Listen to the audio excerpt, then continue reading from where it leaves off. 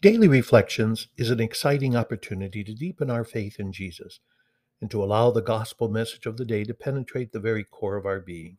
My friends, I invite you to allow the Lord of life to guide you, to give you the courage to live as dynamic disciples. Let's offer this day to the way, the truth, and the life. Today we celebrate the fourth Sunday of Lent, and we begin with Psalm 23. The Lord is my shepherd. There is nothing I shall want. Together, the Lord is my shepherd. There is nothing I shall want. The Lord is my shepherd. I shall not want. In verdant pastures he gives me repose. Beside restful waters he leads me. He refreshes my soul. He guides me in right paths for his name's sake. Even though I walk in the dark valley, I fear no evil, for you are at my side, with your rod and your staff that give me courage. You spread the table before me in the sight of my foes. You anoint my head with oil, my cup overflows. Only goodness and kindness follow me all the days of my life, and I shall dwell in the house of the Lord for years to come. The Lord is my shepherd. There is nothing I shall want. Our gospel for today is taken from John chapter 9, verse 1 to 41. As Jesus passed by, he saw a man blind from birth. His disciples asked him, Rabbi, who sinned, this man or his parents, that he was born blind? Jesus answered, Neither he nor his parents sinned. It is so that the works of God might be made visible through him. We have to do the works of the one who sent me while it is day. Night is coming when no one can work. While I am in the world, I am the light of the world.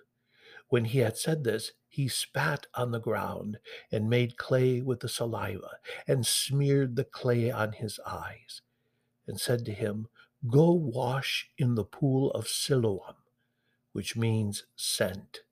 So he went and washed and came back able to see. His neighbors and those who had seen him earlier as a beggar said, Isn't this the one who used to sit and beg?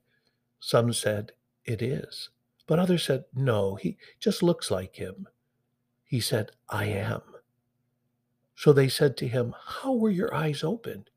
He replied, The man called Jesus made clay and anointed my eyes and told me, Go to Siloam and wash.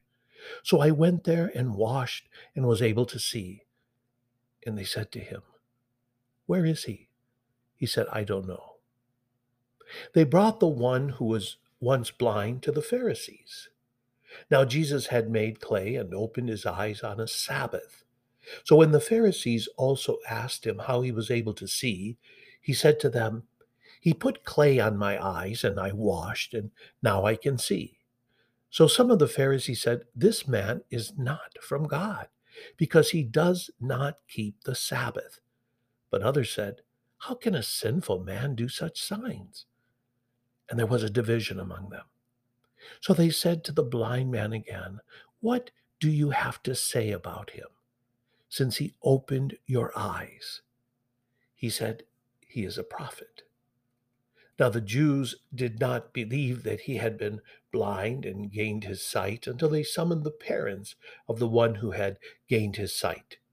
They asked them, Is this your son, who you say was born blind? How does he now see? His parents answered and said, We know that this is our son, and that he was born blind. We do not know how he sees now, nor do we know who opened his eyes. Ask him, he is of age. He can speak for himself. His parents said this because they were afraid of the Jews, for the Jews had already agreed that if anyone acknowledged him as the Christ, he would be expelled from the synagogue. For this reason, his parents said, He is of age, question him. So a second time they called the man who had been blind and said to him, Give God the praise. "We know that this man is a sinner." He replied, "If he is a sinner, I do not know. One thing I do know is that I was blind, and now I see." So they said to him, "What did he do to you? How did he open your eyes?" He answered them, "I told you already, and you did not listen. Why do you want to hear it again? Do you want to become his disciples too?" They ridiculed him and said, "You are that man's disciples. We are disciples of Moses.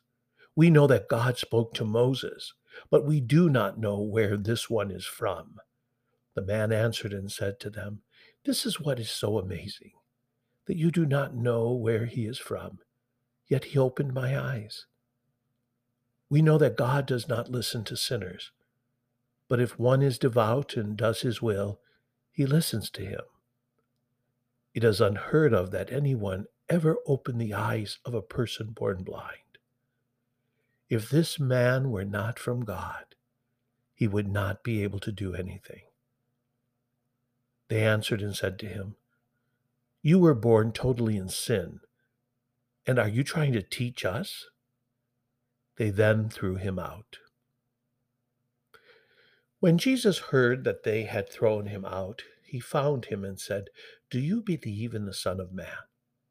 He answered and said, "Who is he, sir, that I may believe in him?" Jesus said to him, "You have seen him. The one speaking with you is he." He said, "I do believe, Lord." And he worshiped him. Then Jesus said, "I came into this world for judgment, so that those who do not see might see, and those who do see might become blind." Some of the Pharisees who were with him heard this and said to him, "Surely we are not also blind, are we?" Jesus said to them, "If you were blind, you would have no sin. But now you are saying we see, so your sin remains."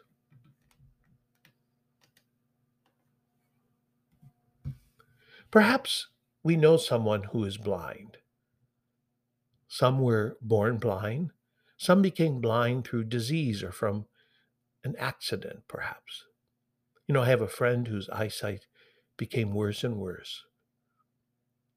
And I might have mentioned this before, but the only way I came to understand blindness was my time in Mammoth Cave.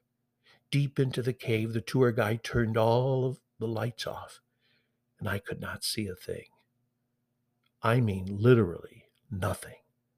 There was only darkness, total darkness. As Jesus passed by, he saw a man blind from birth. And the disciples were walking with Jesus, and they asked, "Rabbi, who sinned, this man or his parents, that he was born blind?" And Jesus said, "Neither he nor his parents sinned. It is so that the works of God might be made visible through him."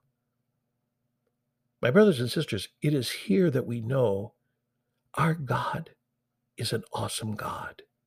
That Jesus is the light of the world, that Jesus is the one who destroys darkness, so that all of us can clearly see. Now, after Jesus brought light to this man, he moved on without ever really waiting to see the total outcome. In opening the eyes of the man born blind, you would think that everyone would be so excited and filled with joy at this powerful miracle, rejoicing because he was blind but now can see. And in John's gospel, it's not the healing of a man then that is the real focus, is it? But rather, it's about everyone else who in reality is blind. Not physically, but spiritually. The spiritually blind, well, they cannot focus on what matters. They don't see the miracle in front of them. They cannot recognize what is happening. And they're caught up in trying to find fault rather than actually seeing the truth. I like a phrase in Matthew's Gospel, chapter 13, verse 15. It says, "Gross is the heart of this people. They will hardly hear with their ears, and they have closed their eyes, lest they see with their eyes, and hear with their ears, and understand with their heart, and be converted, and I heal them." Wow. Although, my friends, God is working all around us, pursuing us and showing us his glory, some people cannot perceive his divine workings. And a person who does not see God does not know God. And unfortunately, they're lost. So let's get into this drama and unfold this. The locals were used to seeing this man sit and beg for a living, and they were kind of astonished and obviously could not see that. They asked him how this had happened. Um, some cannot even believe that he's really the same person. And the blind man said, he told them about the man called Jesus and how he had cured him. These neighbors don't get it. Well, according to Jewish law, when someone was cured of a disease, they were to have uh, this cure certified by the local religious authorities. So the neighbors now take the man to the Pharisees so that they might examine him. And this immediately posed the Pharisees with a problem. How could they certify this man as being cured and continue to reject the one who had cured him? And so this miracle caused a real debate among the religious leaders. Some argued that a person who would work on the Sabbath could not possibly be from God. To the Pharisees, the legalistic keeping of the Sabbath was more important to them than some stunning miracle that just had happened. And there were others who objected and said, "How can a sinful man do such signs?"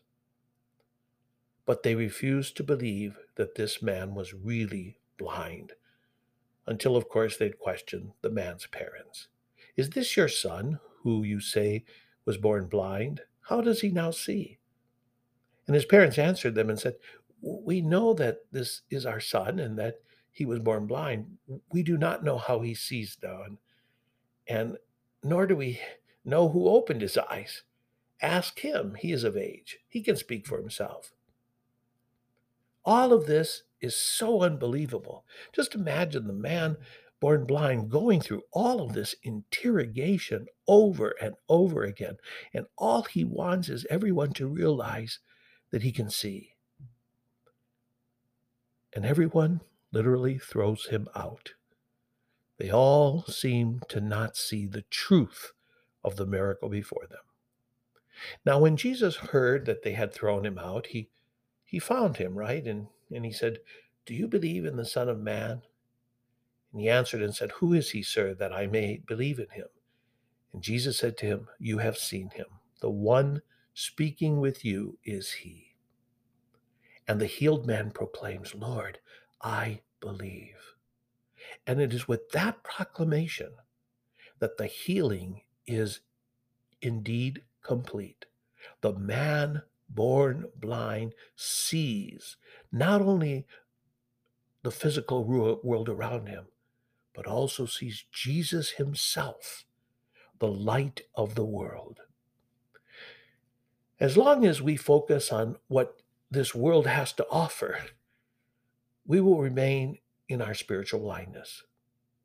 And now listen to this. "I came into the world for judgment, so that those who do not see might see, and those who do see might become blind." The Pharisees asked Jesus, "Surely we are not also blind, are we?" And Jesus' response is sharp and precise. "If you were blind, you would have no sin. But now you are saying, 'We see,' so your sins remain." My brothers and sisters, we live in a world in which many people think that they see clearly, when in reality, they do not see at all. I wear glasses, and I know the difference between seeing with glasses and seeing without glasses. I know that my vision is impaired and that I need the assistance of glasses. And so it is with our life. We think that we see, but do we really? Do we truly understand how we should be living? Do we truly understand who is the focus of our life? I need Jesus, the light, the true light, to show me the way. And now is the time, my friends, that we all walk in the light of Christ. Do you believe in the true light? Let's all proclaim, Lord, I believe. Have a great day. Be sure of my prayers.